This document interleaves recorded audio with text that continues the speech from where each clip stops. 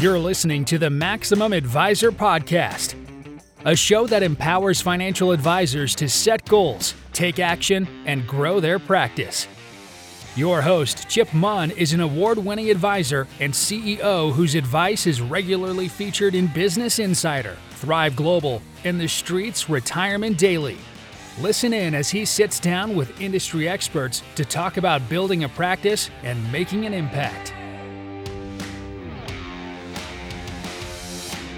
Welcome back to Maximum Advisor. I'm your host, Chip Munn, and today I'm joined by Matt Teal. Matt is the president of Signature Wealth Strategies High Point, and Matt and I met about a year ago when he was working at another firm and really kind of going through the process of trying to figure out what might be next for his future. Matt, welcome to the show. Thank you, Chip. Thanks for having me. Well, Matt, one of the things, as I said there in the intro, that is unique about you is that we met as you were trying to prepare for or considering a transition. But before we get into that, how about tell our listeners a little bit about you and kind of how you got here? Okay. Thank you, Chip. Yes, my name is Matt Teal. I'm in High Point, North Carolina, the furniture capital of the world. Lived here since 2002. Got into industry in 1999 in Charlotte, North Carolina, as the department head for annuities and insurance for what was then small regional broker-dealer, Interstate Johnson Lane. And through the mergers, the acquisitions, the consolidation in the industry, found myself at a large wirehouse firm. And until recently, had spent 21 years there, all at one firm. And then, as you said, made the decision to make a transition this summer. And here I am today. So, Matt, it's unusual to some extent, or maybe it is, that somebody would spend their entire career with a company and then after 20 plus years decide to make a change. How hard was that for you in terms of making that decision? That's a great question. And in fact, as I talk to clients through this transition, so many of them, when I told them about starting new or starting fresh, they talk about, some said, gosh, Matt, I just figured you were a lifer at your former firm. You had been there so long. And yet I could say I wasn't there my entire career. In fact, what happened, Chip, was I wasn't necessarily looking to go anywhere else. And in fact, it was hard because after 21 years, I used to say I'm institutionalized, right? I know the way to do things. I'm very comfortable with the good and the bad of the process. There's very little that I don't know how to get done or be familiar with. And I was very comfortable, I will say, where I was, in the sense that I was very familiar with the status quo. So when you started the process, what was it that was kind of the catalyst for you looking to make a change? Because a lot of times I talk a lot about there being a difference between leaving from, somewhere that you're unhappy and leaving to go and do something different. What changed? Right. Yeah. What was the catalyst? That's what a lot of clients asked. And it's interesting the way you asked that question, Chip, because it was really a combination of both, right? When you've been somewhere 21 years, there's often something that changes or happens that says it's time to go, but then that's not enough. You need to think of where you want to go to as well. And for me, I joined in High Point, North Carolina over 18 years ago as a junior advisor to a senior advisor in a legacy position and was groomed and brought along to be his successor. And then when he chose to retire, a little over a year ago, he chose to pass his business to someone else. So that was a wake-up call for me that the plan that I had in place wasn't going to happen. And yet, just like you said, Chip, the initial reaction was leave the next day, right? But I didn't have a plan B. I hadn't been out there looking. I wasn't considering change, and to just leave just because I was mad or upset, that just didn't make sense to me. I had way too many clients, too many relationships, and too much invested in who I was and how I did things. And so really that was the first catalyst that said it was time to go. But then I spent a significant amount of time, and I'm so glad I did, probably the better part of 10 months evaluating and looking at the choices, and allowed myself to take the time to feel like if I'm going to make a change, A, it needs to be better, and B, it needs to be the right place, because I don't want to make a change and then to feel like 2-3 years later, I want to make a change again. In other words, once I was ready, it was then to find a place that I felt like I could be at for 20 years. For sure. And my hope is that we'll talk a good bit about your transition, because you've been fantastically successful, if I can say it that way. But before I leave kind of your story, I'm curious, what did you learn? I wrote down in my notes, left at the altar. That's kind of the picture that came up, that you've, as a junior advisor, an associate or whatever, for almost 20 years, to then have him or her have selected somebody else.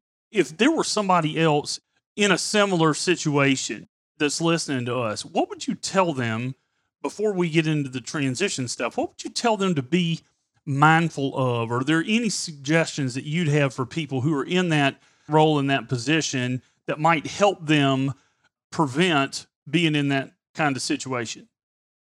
Well, that's a great question. And in some ways, Chip, that could be its own podcast, I imagine. But I think the things that I've learned from the process and were things that I did and did well, maintain that relationship with the client, independent of what anyone else is doing or what you think might happen.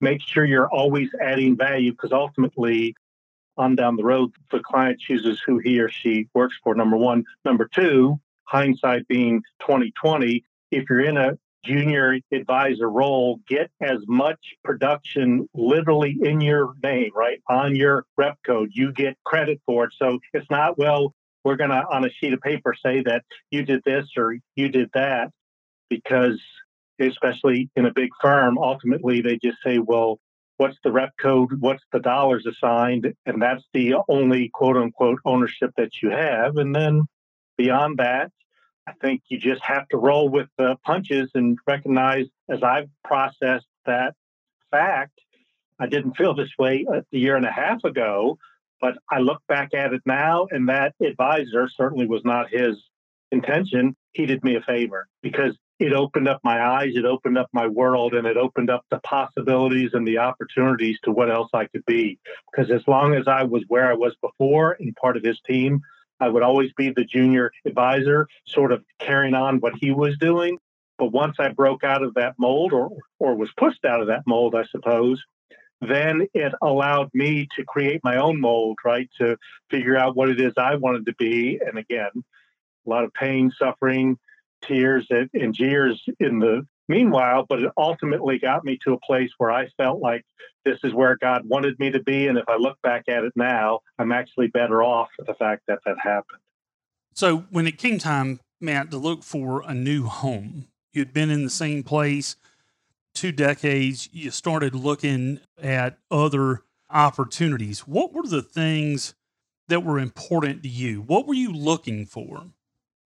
Yeah, that's a great question. And I'm a engineer by background, and so I make a lot of lists and sometimes overanalyze things. And so I initially made a list of what my top priorities were, and I came up with, I think, 33 things. And of course, I'm not that naive. I knew you couldn't evaluate something on 33 things, or if you have 33 priorities, you really don't have any. So I narrowed it down.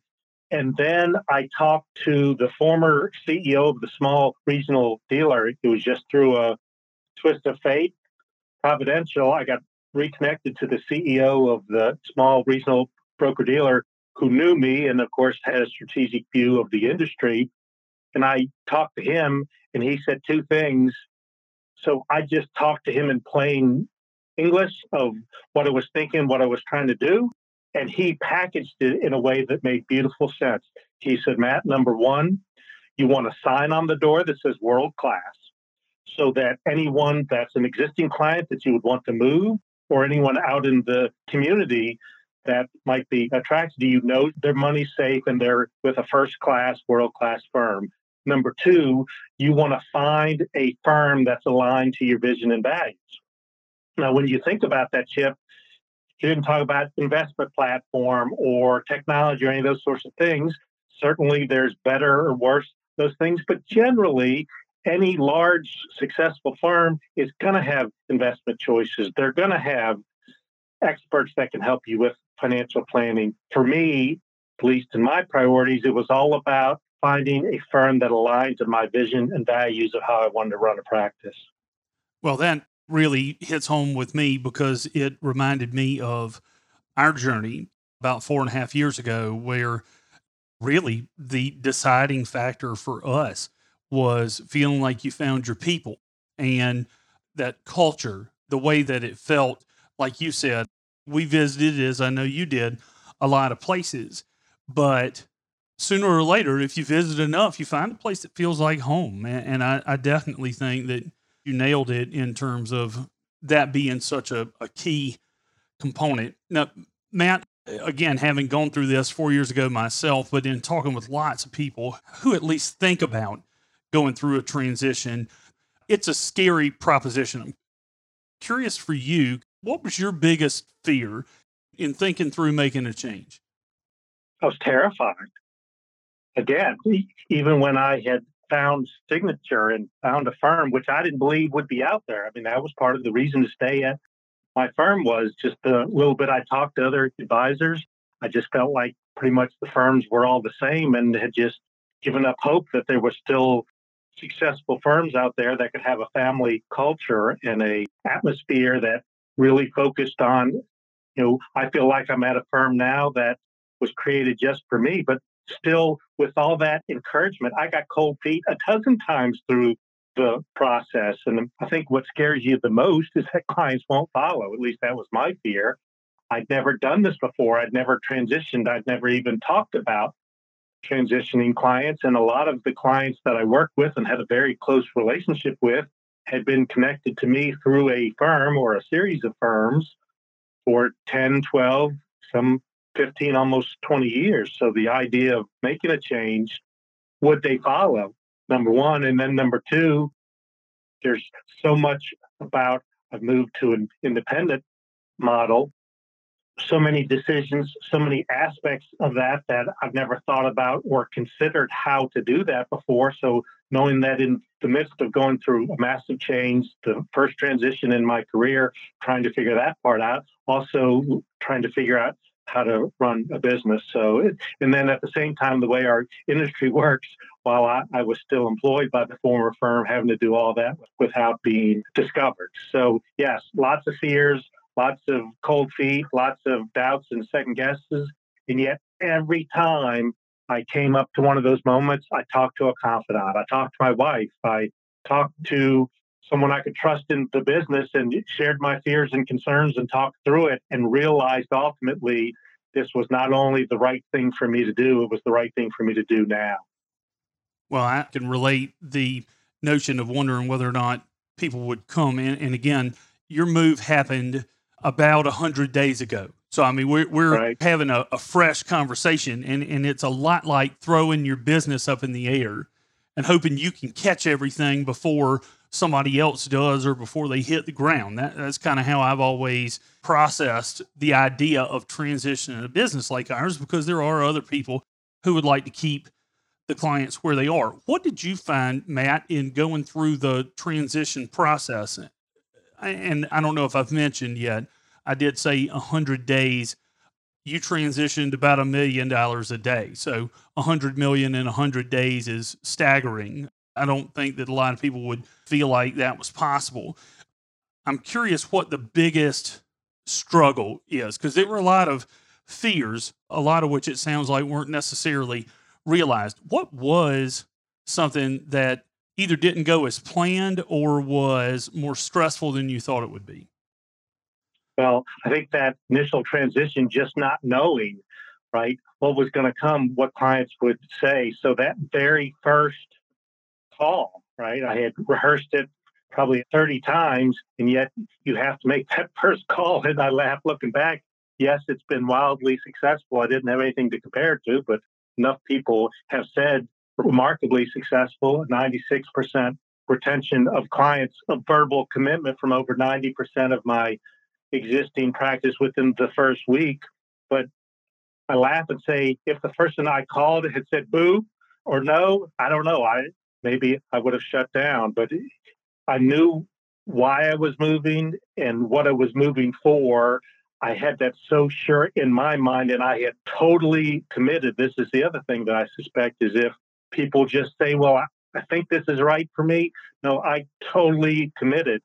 And then as far as the hardest part really was learning to have to walk again. I had a client in this morning and I was talking to her and she said, yeah, you told me the hardest part is learning how to walk. And I said, well, that's actually misstated. I've had to learn how to crawl first. And what I mean by that is I didn't realize all the little things that you do with an account or with a relationship or looking up someone's phone number or processing a form or how to get a distribution out.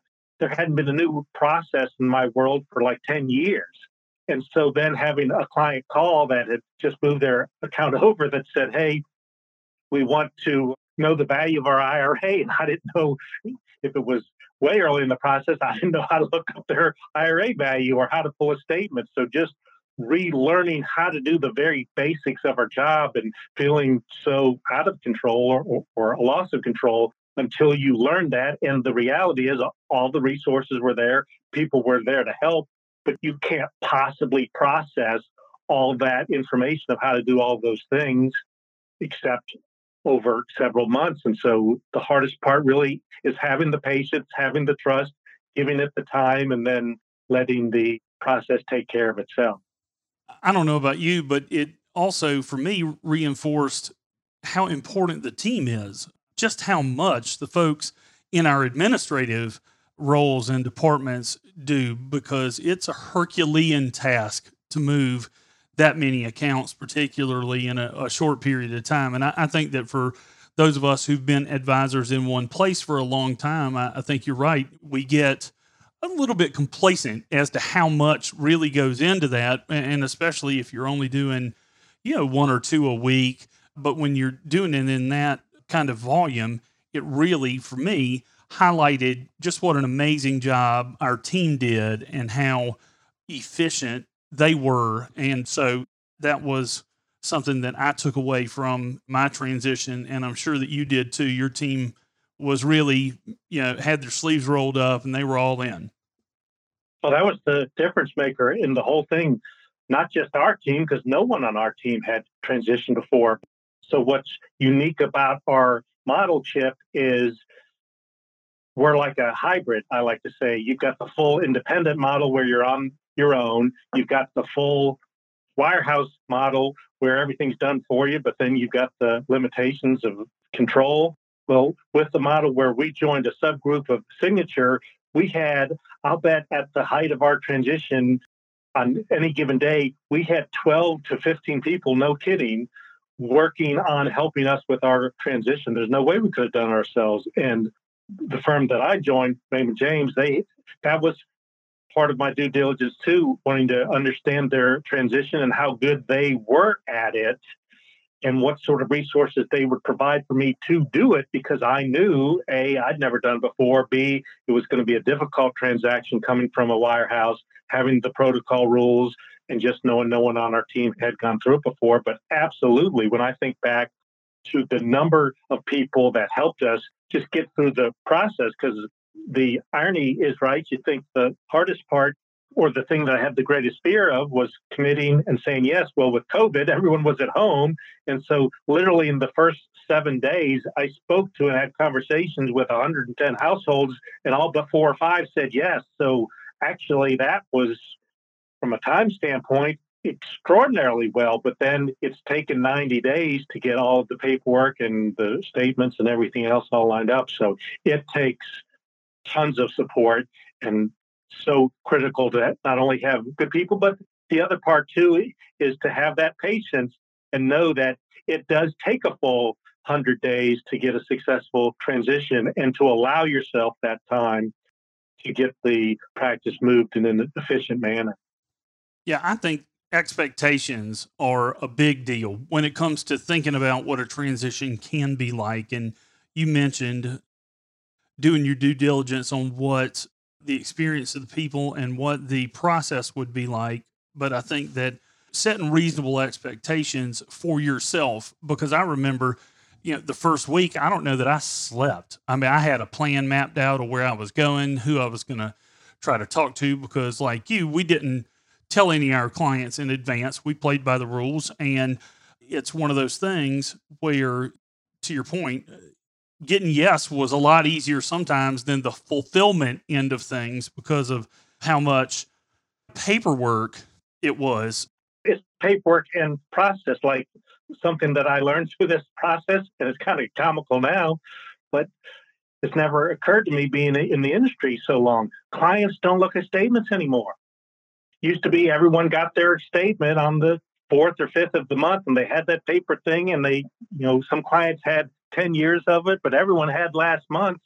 Well, something that's vital, because when you switch firms, you don't have that data, can't take any of it with you. But of course, it's extremely helpful to have statements, and every one of our clients, or almost every one of them, could get online, but no one remembered how to pull down a statement because they hadn't done that in so long. And so, yeah, that's one thing I might do differently is if you can do this within protocol, remind my clients how to download their statements before I leave.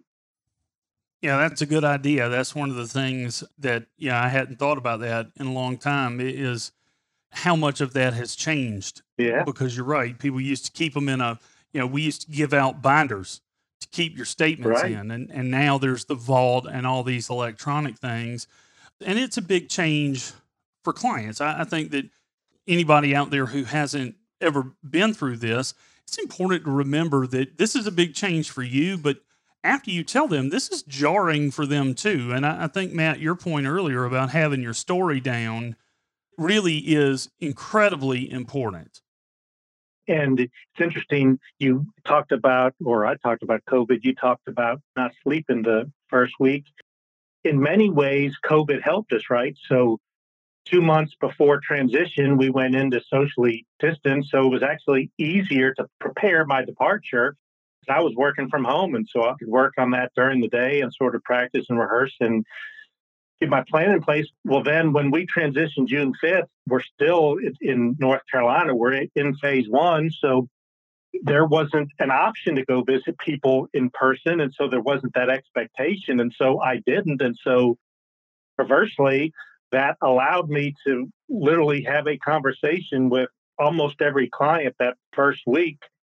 And I found it fascinating because of the number, and people told me this would happen, the number of clients that practically I couldn't even get the sentence out of my mouth. I couldn't even get to the point to ask them to join. No, wherever you're going, we're going. And that idea of the client wed to the advisor, vice versa, truly, I believe we were building the right relationships for the right reason. I didn't know I was heading into transition. Over the years, we were of value to our clients. And ironically, it being a unstable, changing time, they valued that certainty of the relationship.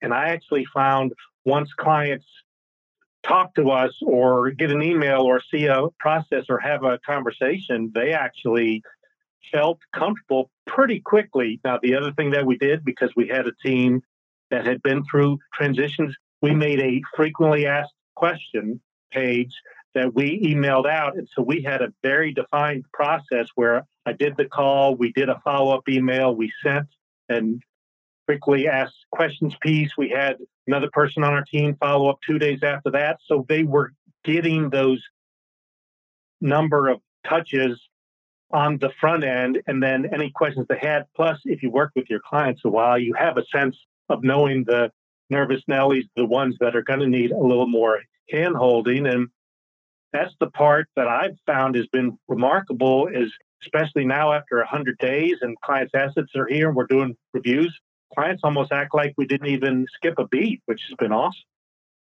Yeah, for sure.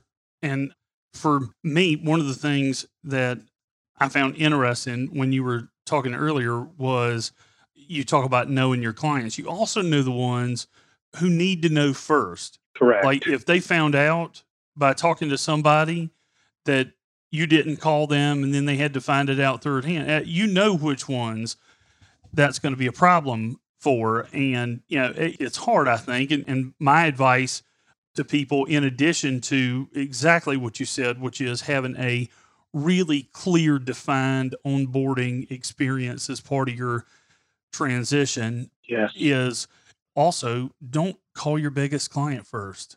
And now I'm not saying don't call them second. I'm just saying that, it's a little bit like, 22 years ago when we used to have to cold call 100 times before lunch, is that I would always call an answering machine at my house or my mom or somebody like that first, just to go ahead and get it out of the way, and I've seen a lot of advisors, whether it is transitioning a practice from one firm or the other, or adding a junior advisor or selling a practice, where it takes a little while to get that story just right. So don't feel like you have to go to your number one client first. Yes, that's well said. Don't take a long time, but do consider at least telling the story a few times, because it loosens right up once you've told it the third or fourth time.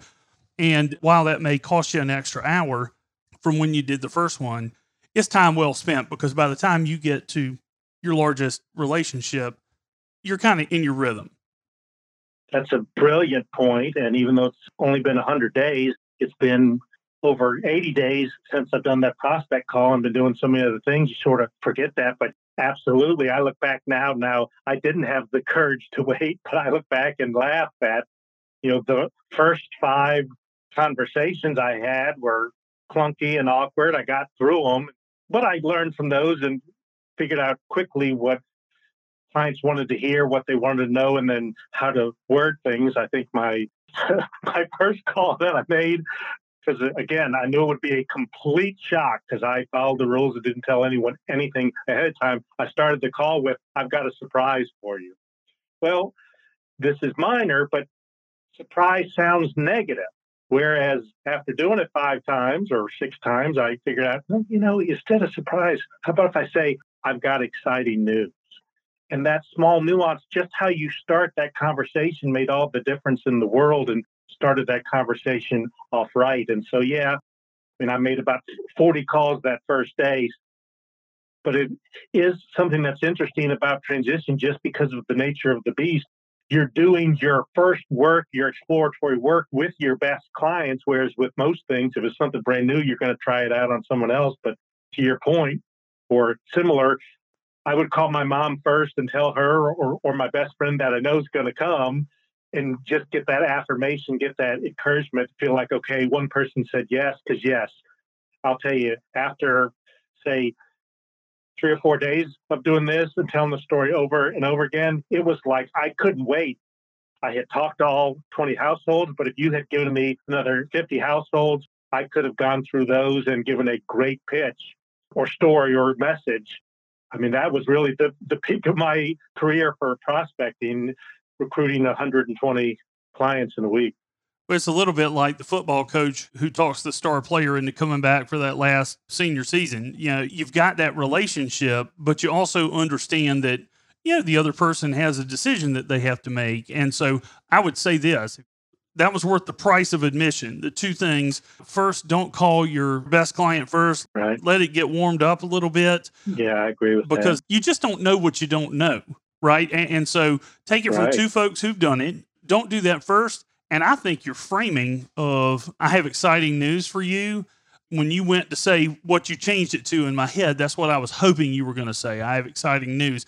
Because in this process, again, it's jarring. And so you really want to make sure that you're framing this well. And we didn't talk about this earlier, and I wish we had, but I know, Matt, that your process and ours too, you have to understand what's in this for the client. This isn't just about you and your team. It's certainly not, or shouldn't be, about money. It should be about how you're going to serve your clients, and having those things at the tip of your tongue, having really thought through why this is a good decision for you to help make for them as a steward of their financial life, I think is key. And you make another excellent point, Chip. So for 6 months, roughly, more like 4 intensively, but for the 6 months from December to June, it was all about me and the company telling me how I would organize my practice and how I would move my team and all the things I had to do, and me, and all the reasons why, because they were recruiting me. It was my job to recruit the clients, right? And so it was that first day that I had to remember, right? In the morning, I had to think what I did for legal, what I did for compliance, what I did to get my license, or me. And then all of a sudden, yeah, it was a reminder, even though all I'm focused on as far as transition is me and how I'm set up and organized, the client's going to choose for their reasons. And even though I was blessed that so many said yes, it did take me a moment to understand, because the other thing was too, I'd never transitioned with them before. And for many of them, I hadn't quote unquote recruited them in over 15 years. So they were institutionalized, right? They were comfortable with status quo as well. And I had my reasons. I knew my reasons. It was more just how to explain it in a way that the client saw a benefit to them. Because, better or worse, the most common response that I got from clients from my original conversation or my original part of my talk was, "Congratulations for you." Well, I did that intentionally to just try to get them excited and let them know that it was positive. But then I said, yes, this is better for us. Now, let me tell you why I believe it's better for you. And ultimately, yes, they like you. They've been your clients for a long time, but they're going to make the decision to move for reasons that it benefits them. And that's okay. That's necessary. And if you made the move for the right reason, I mean, this goes back to the due diligence too. If you made the move and picked a firm that had the 205% payout and a huge signing bonus, and that truly was your only motivation, I don't know. That wasn't mine. Good luck trying to convince clients that it's better for them. But since I was truly felt like I had found a place that was better for them, could say it not only convincingly, but with sincerity, they really felt that. And that's what was attractive. And again, as much as they liked me, they came because they believed it would be better for them. So, Matt, you've got a lot to be proud of, Thank but you. I'm curious, as you look back on the 100 days, what would you say that through this process has either been your biggest success, or what are you most proud of? Yeah, that's a good question. Naturally, the thing I'm most proud of is the retention, right? After the first week and enough clients had said yes, I got my team together that moved with me and said, okay, I guess we're going to have a second week. So now we have to figure out how to do this because clients are coming. So clearly that was my biggest joy and my biggest success. But beyond that, it was this understanding that I always wanted to have a practice that was more unique and innovative, and just things that inside of the structure of a W-2 employee, being in a large corporate structure, that you could never do. It was that realization of, now I'm going to get to do this. Now I'm going to have the opportunity to really pursue, and I don't have someone trying to stop me, throw roadblocks at me, or say, no, you can't do this. Not that my idea was right or wrong, but I get to choose the direction I go in. And then beyond that, to see my wife step up. So I was already in the industry when I got married. And so all of that was set. Well, to start your own practice, I mean, it took my wife actually partially encouraging me to take the step, and then being very involved in setting up an office and getting the bills. And she actually did the lease negotiations so that we could keep it more secret. Seeing how our family became closer together, because this was ours and something that we could do as a couple, as a family, and really own outright. That's just awesome. It's just incredibly gratifying for anybody who's never gone through it, when you get to the other side and you realize that the clients really are yours. They aren't the firms, they're yours, and they're with you. And the clients love that. For The sure. clients are excited about that. That's the part that I didn't expect. I expected, well, my gosh, is my money saving? The firm was so huge. No, they get it, and they're excited about it. I mean, clients, I thought there's no way they're going to leave a large institutional firm. They're so risk averse, so resistant to change, and they were like, "Oh my, I'm so glad." Oh boy, they get the idea of owning your own business, of having more personal attention and having more ability to personalize the work that you do. I mean, they get it and they love it. Yeah, and it's again, as an advisor, there's no better feeling than that. It's just for somebody who's been with you for 15 years to transition with you is a recommitment, and Yes. just a wonderful experience. Bringing, again, neither of us is making it out to be easy, but it's a wonderful experience when you get to this point. When you're 3 months out and you've done the work and you've been successful, to see how you have persevered, how your team has come together, and then, what the excitement level of the clients, I think, is, for me, it's worth what we had to do to get there. And so, Matt, as we kind of wrap up, one of the things I pride myself in the podcast is trying to be action oriented. And, we've talked about a lot, could probably go on for hours. Maybe I'll have you back and we can talk through in more detail some of the things that you went through prior to your transition. But as an action-oriented podcast, if somebody heard something in your story that kind of resonates with them and they wanted to take the first step towards independence, what's the first thing that you'd suggest that they do? I think they need to find someone they trust in their inner circle. Right? That could be a spouse, that could be a trusted friend, and just share their feelings. Just talk it out. Sometimes just hearing yourself say it. I mean, I was so institutionalized, the idea of even thinking about it. And then explain what it is that you want. Maybe your current situation just needs some small changes and you'd be happy there. That's great. And then I was very blessed that, having been in the industry so long, I had someone that was in the industry that I could talk to that understood what it all meant to change firms and things and have a conversation. Then I told them what I really wanted to do in just my own plain language. And I'd never done that before. It's easier to say, I want a higher payout. No, I said, here's really my vision, my dream of what I'd like my practice to look like 20 years from now. And then first, they were able to tell me, yes, that exists in the industry. I didn't look before then, in part because I didn't realize there were options and opportunities out there. So that's number one.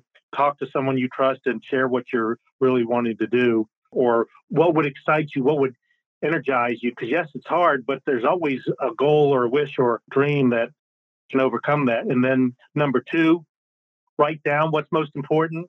That's going to be different for each person. So you understand what drives you, what motivates you, and what really matters. So what's most important? Because if you choose to go look and talk to firms, there's all different choices, and some are better at things than others. So knowing what's most important matters. And then just know there's a lot of choices. So if you do choose to go down the path, no, this isn't the first step you do, but ultimately, I believe I was successful because I made the choice based on what I believe was most important to me. And it was. In other words, no place you're at, no place you go to is going to be perfect. But the thing that was most important to me, the place am at now had, and that made all the difference. And once I believed in that, totally committed to that, in a sense, the rest took care of itself. Well, Matt, you've got a phenomenal story. I appreciate you spending some time with us and sharing it with everybody. Welcome. Thanks for having me, Chip. You're very welcome. Now, if that sounds like you, if any of that resonated with you, feel free to reach out. You can reach out directly to me, Chip at MaximumAdvisor.com. Happy to give you my thoughts, having gone through a couple of transitions as well as helped other people and have spent a lot of time doing due diligence on a lot of different firms around, and happy to share my experience with you, point you in the right direction. But for the right direction in terms of your listening, hope that you will share the podcast with somebody else that you know, and we will look forward to be back with you real soon. To download what we believe is the single most important marketing, selling, and positioning tool for your practice, go to MaximumAdvisor.com/scorecard now. Join the conversation in our private Maximum Advisor Facebook group. And subscribe to this show anywhere you listen to podcasts or at MaximumAdvisor.com.